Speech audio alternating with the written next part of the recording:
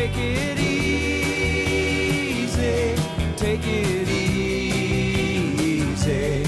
Don't let the sound of your own wheels drive you crazy. Lighten up while you still can.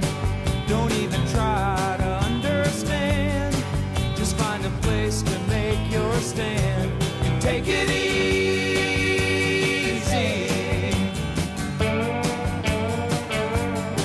Well, I'm standing on a corner in Winslow, Arizona, and such a fine sight to see. It's a girl, my lord, in a flatbed Ford, slowing down to take a look at me. Come on, baby.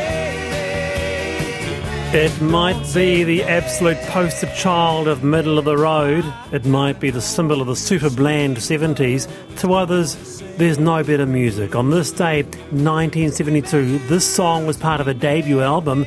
It was actually a Jackson Browne song. He started writing Take It Easy for his first album. But his upstairs neighbour was a guy called Glenn Frey, who needed songs for his new band. They were called the Eagles. Such a good story. Isn't it? Do not call them I don't care. Well, middle of the road, whatever. They're bloody good. I actually, because I sometimes think of when I think of music, I have to think of my panellists. When I think of the Eagles, I think of Liam Hehir. For God's sake. You're really getting picked on today, Liam. Is that mean? Oh, or no, is this is normal. Normal? He's really mean to me. Okay. He gets me on whenever he's feeling bad about himself, just so he can Take it out on chew me you. out in front of the national media. You're his punching bag. It's not being mean. It's ironic. It's a great band. When I think of you driving through the village to Manawatu, taking the lift, I just think Eagles. So everything that's popular is bad, obviously, Wallace. So Eagles are popular, so they must be bad, I suppose. Can I just have a little Skype? So I did meet Jackson Browne a few years ago. He followed me on Twitter the other day. I was quite, they're like Hang the on. real guy. Stop the press. Yeah. Jackson Browne followed you? Just on a little offset. Yeah. Just saying, Call of the afternoon. That's my version of... Call of the afternoon. Liam, do you know who he Go is? Yes, I do. Okay. You're just young, that's all. I was just wondering. By the way, someone says they're not the Eagles, Wallace, they're Eagles. Yeah. As an Aucklander, I can vouch that Christchurch is a great place to live. Great restaurants and cafes, fabulous proximity to a huge range of outdoor pursuits. We live on the lower slopes of the Port Hills, slightly in the rural zone, but only 20 minutes to the CBD. It's wonderful country walks, biking places, as well as top-class cafes and wineries. You would not get that lifestyle in Auckland, even if you could afford the house. Thank you so much for your company this afternoon, particularly those in Otautahi. It's 24 to 5, the panel. Well, this has been much discussed, has it not? National has announced if they win the election, bring back $5 prescription fees, except if you're a gold card or community service card holder. Prescription medications include contraceptive prescriptions. Family planning welcomed the removal of $5 prescription fees. With us is Chief Executive of Family Planning, Jackie Edmund. Jackie, wonderful to have you here. Kia ora. So the top point here in your women's health strategy, make contraceptive visits and primary care universally free for any contraceptive type. That was in the women's health strategy. Explain to us, why is this so important? Well, that was sort of an hour ask for what we wanted in the women's health strategy, so hopefully that ends up being in the women's health strategy. But the main reason is that we know that cost is a real barrier for people, and women are having to manage their fertility from when they're 12 through to, 50s.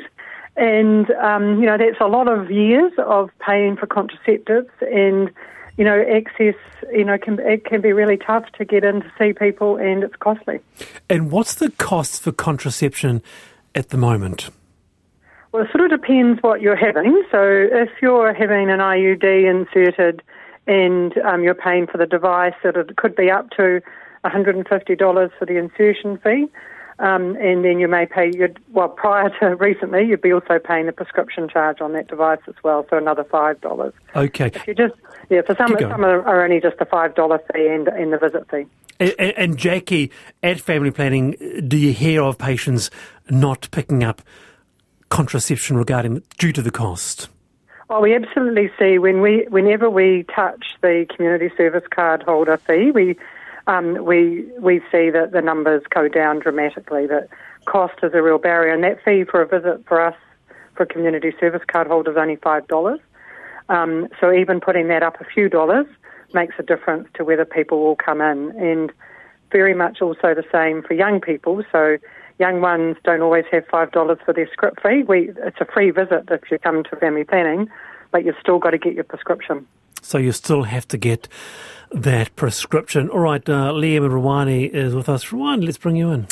Well, I hope that Liam would go first, knowing what he thinks. But I just think, Jackie, what were your? I thought it was a clever question by political journos to the leader of the opposition.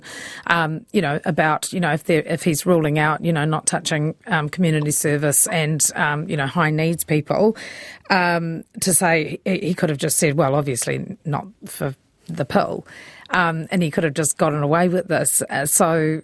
There must be something in that.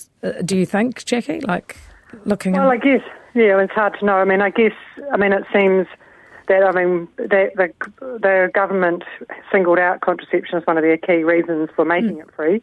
So I guess that's why this has become more of a debate. And we welcomed that because we really do see, the barriers that cost is. So yeah. Is that concerning for you though? Yeah, it's a bit disappointing because, people will get used to it being free. I know it's not, how long, we'll see. But it's certainly going to, mean that some people won't pick up their scripts. And, that's a real shame because having an unplanned pregnancy has a huge impact on many people's lives. Exactly. Right, Liam here. Oh, look, there are aspects of how the story has been reported that just were really infuriating to me in terms of feeling like a real trap.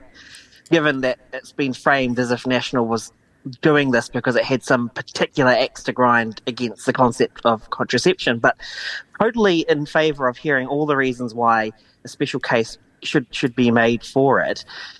In terms of those existing barriers, even if the policy were to remain in place, the barriers of having the need to get a prescription, I know that I've heard overseas in some places about talking about having it as an over-the-counter availability and not needing to have having a prescription.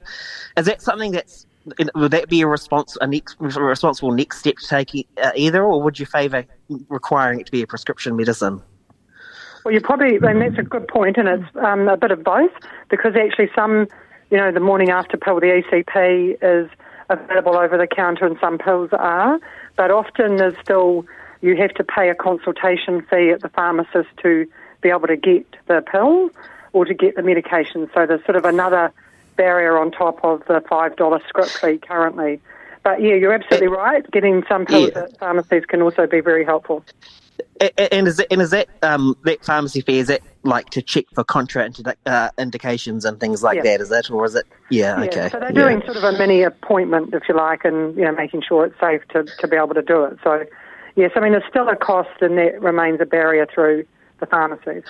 In terms of the targeting, this notion of universality versus targeting, Jackie, what of that? Because Christopher Luxon clarified National's stance on the $5 prescription fee, saying, look, if I can pay, I should pay. No one will do without if they need it. If they absolutely need it, they will get that funding. But if I can pay, I should pay. What's wrong with targeted funding for these types of things? Yeah, and I sort of get some of that as well. But the reality is that, particularly around contraception for young people, they can legally access contraception without their parents' consent. And trying to figure out whether they can pay or not, the process of trying to figure that out could be quite complex. So you end up spending a lot of time and money trying to figure out who can get it and who can't. So it can end up being quite complex trying to do that targeted approach. That's exactly what I was thinking. It's the younger people who don't, have the wages or salaries and that kind of thing. Yeah. Okay, very good, Jackie. Lovely to have you on the program. Thanks for taking the time for us. That's Jackie Edmund there, the Chief Executive of Family Planning. But just to the media, because you both are sort of fairly, live in or around the media, what do you make of the reporting of the story? Do you feel, Liam, that there's been lacks nuance, or both of you? Look. It's. I get it. It's how politics is covered a little bit, right? But the framing that comes through, and it picked up on how the Labour Party phrased it itself, was that it was this thing about National having issues on reproductive health, because some National MPs and some Labour MPs too voted against things like abortion law reform and things like that. But, it doesn't take a lot to work out that actually, this wasn't a targeted attack on contraception per se. And that's actually a really important context. And the headlines that were generated just didn't reflect that. And it just really got to me. It really annoyed me. But as someone tweeted, the difference is that National is saying that there should be a targeted approach, with some things being real legitimate needs, which should be free, and others not. Of course we should ask what are considered real needs and what aren't, and why not? Yeah. And that was the point that I think, Liam, that people. That's why it was. That's why much the journos went down that track, and actually looking at the whole thing, he just didn't. He didn't offer any anything to make you feel like any better about it. He didn't. He was quite resolute about it. He was quite firm on his position, I thought. I can accept all of that. I can accept that there's a legitimate story there. What really got to me, and really does still annoy me, is this idea that it's the Handmaid's Tale come to life. And that seems to me like trying to jam in an actual news event into a prefabricated type of news frame that just wasn't there.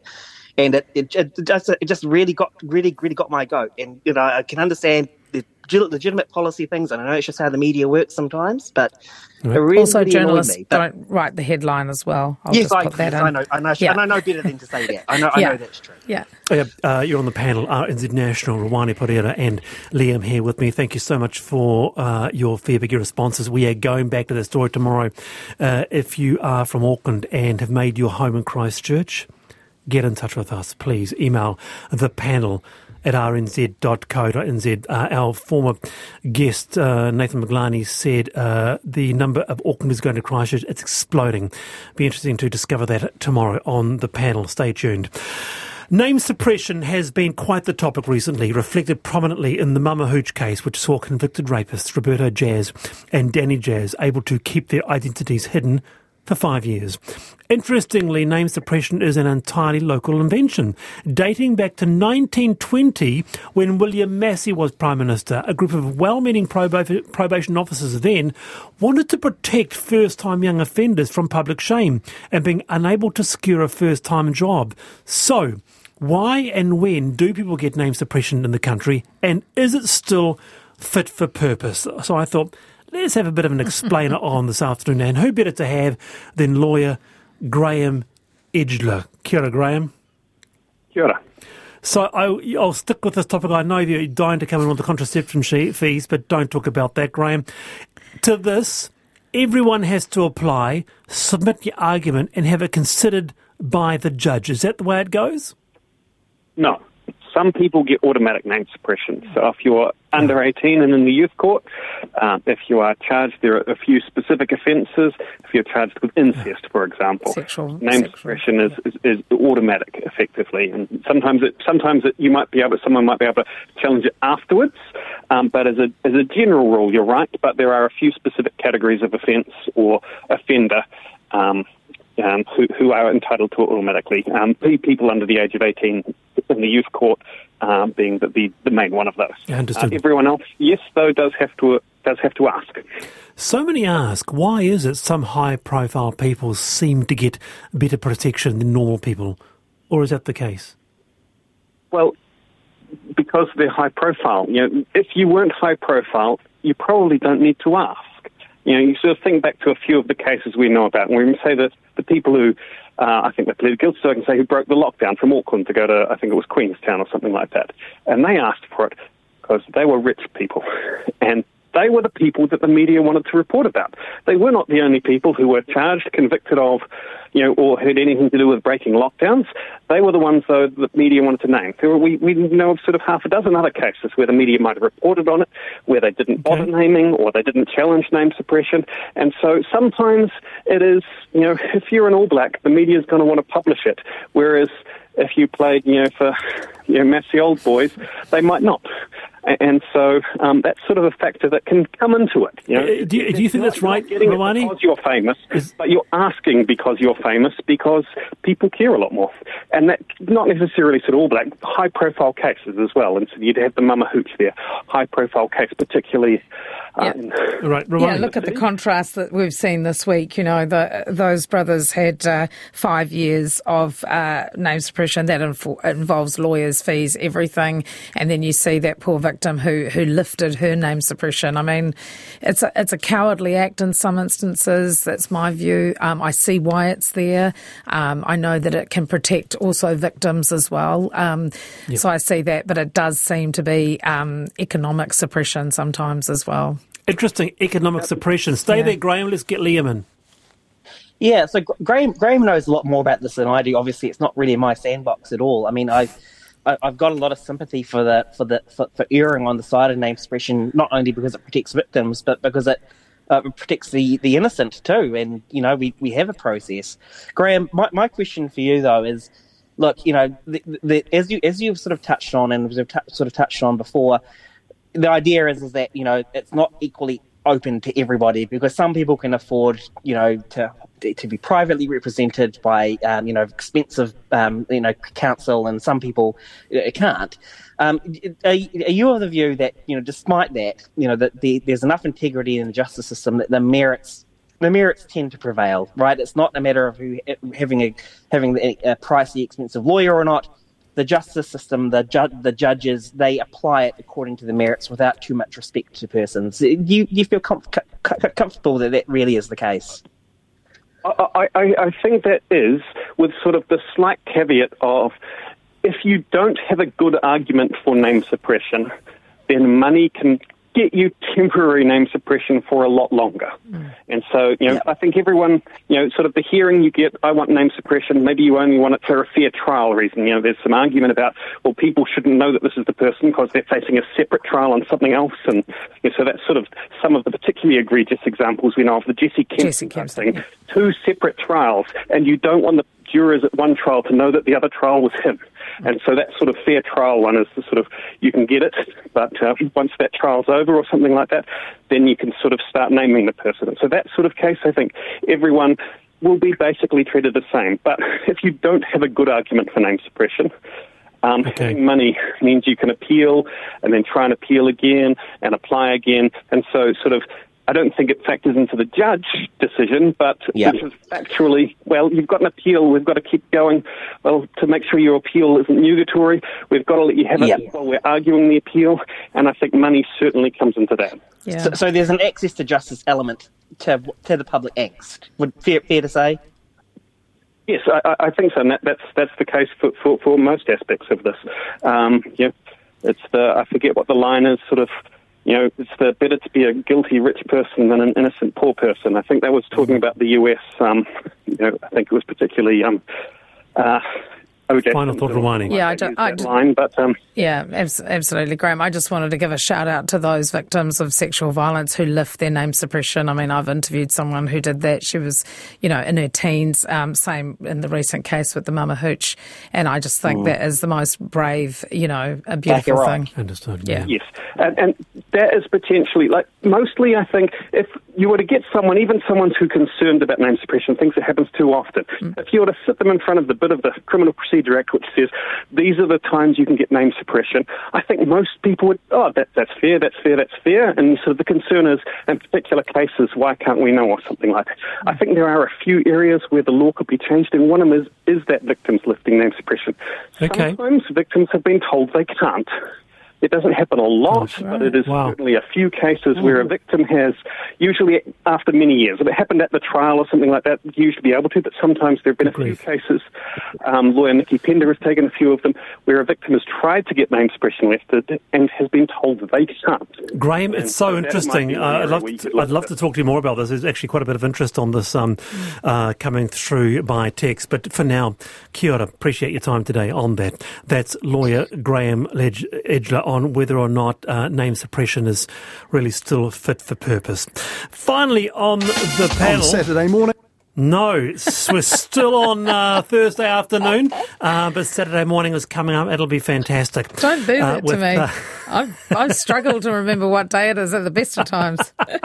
So don't mess with me like that. Yeah. Talking about suppression, we haven't heard anything, so I'm guessing you're suppressing all the texts praising me for taking the lift or defending my right to do it. On that, actually, if there were critical ones, you would have read them out. You know what? If you really want to know, if you're really pushing me this afternoon, Liam, here's one for you. I constantly see people working for a life health insurance company in Auckland taking the lift to only one floor, and it's shameful.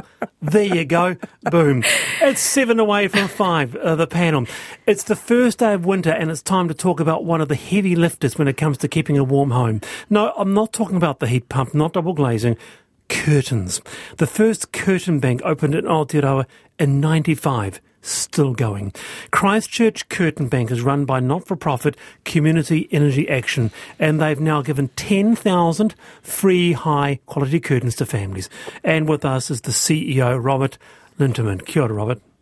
Kia ora. I was fascinated by this because it gives an indication, Robert, of just how much a difference curtains make, right? Yeah, so the benefit of putting a good quality curtain with a thermal backing on it, you don't lose 20 to 40% of heat out of the window. The other side of that is you don't let the cold in. So not only are we keeping heat in, but we're keeping the cold out. And it's really important because if you've got a cold house, it costs a hell of a lot more to heat it than if it's warm. That's amazing. Genius. Me. I was thinking maybe 5 to 10%, Ruwani. 20 to 40%. Honestly, Robert, this story makes me smile. I think it's fantastic. The amount of kāinga or social housing that I've driven past, and you see those net curtains in the middle of winter, and it's just just a blanket condensation or a blanket. So I just applaud you because I personally don't have curtains in my house, but I know how, past ones, I know how expensive they can be and measuring them and getting good quality ones as well. So I think it's a fantastic. Yeah, it's awesome. And, we've got a Red Cross Curtain Bank here in Palmy who also do really great work. Cool. Robert, in terms of how you get the curtains, are they, do you get a lot of donations from sort of commercial, like motels and hotels when they change them, or is it private people when they remodel, or does it come from everybody? Yeah, all the above. I mean, recently we had a donation from Novotel where they donated 150 rooms of curtains to us. But everyday people, when they swap out their curtains, who know about the curtain bank, drop them in. We had another motel drop in 30 rooms of curtains the other day. And what we do with those is we refurb them and make sure that there's no mould or anything in them, and then we put new linings in or refurb the linings so that they do have that thermal property to keep the cold out. Now, some people may put just a single layer of curtain up, which you can buy, but the cold still comes through. You definitely need those thermal back curtains tight up against the window to stop the heat going out and the cold coming in.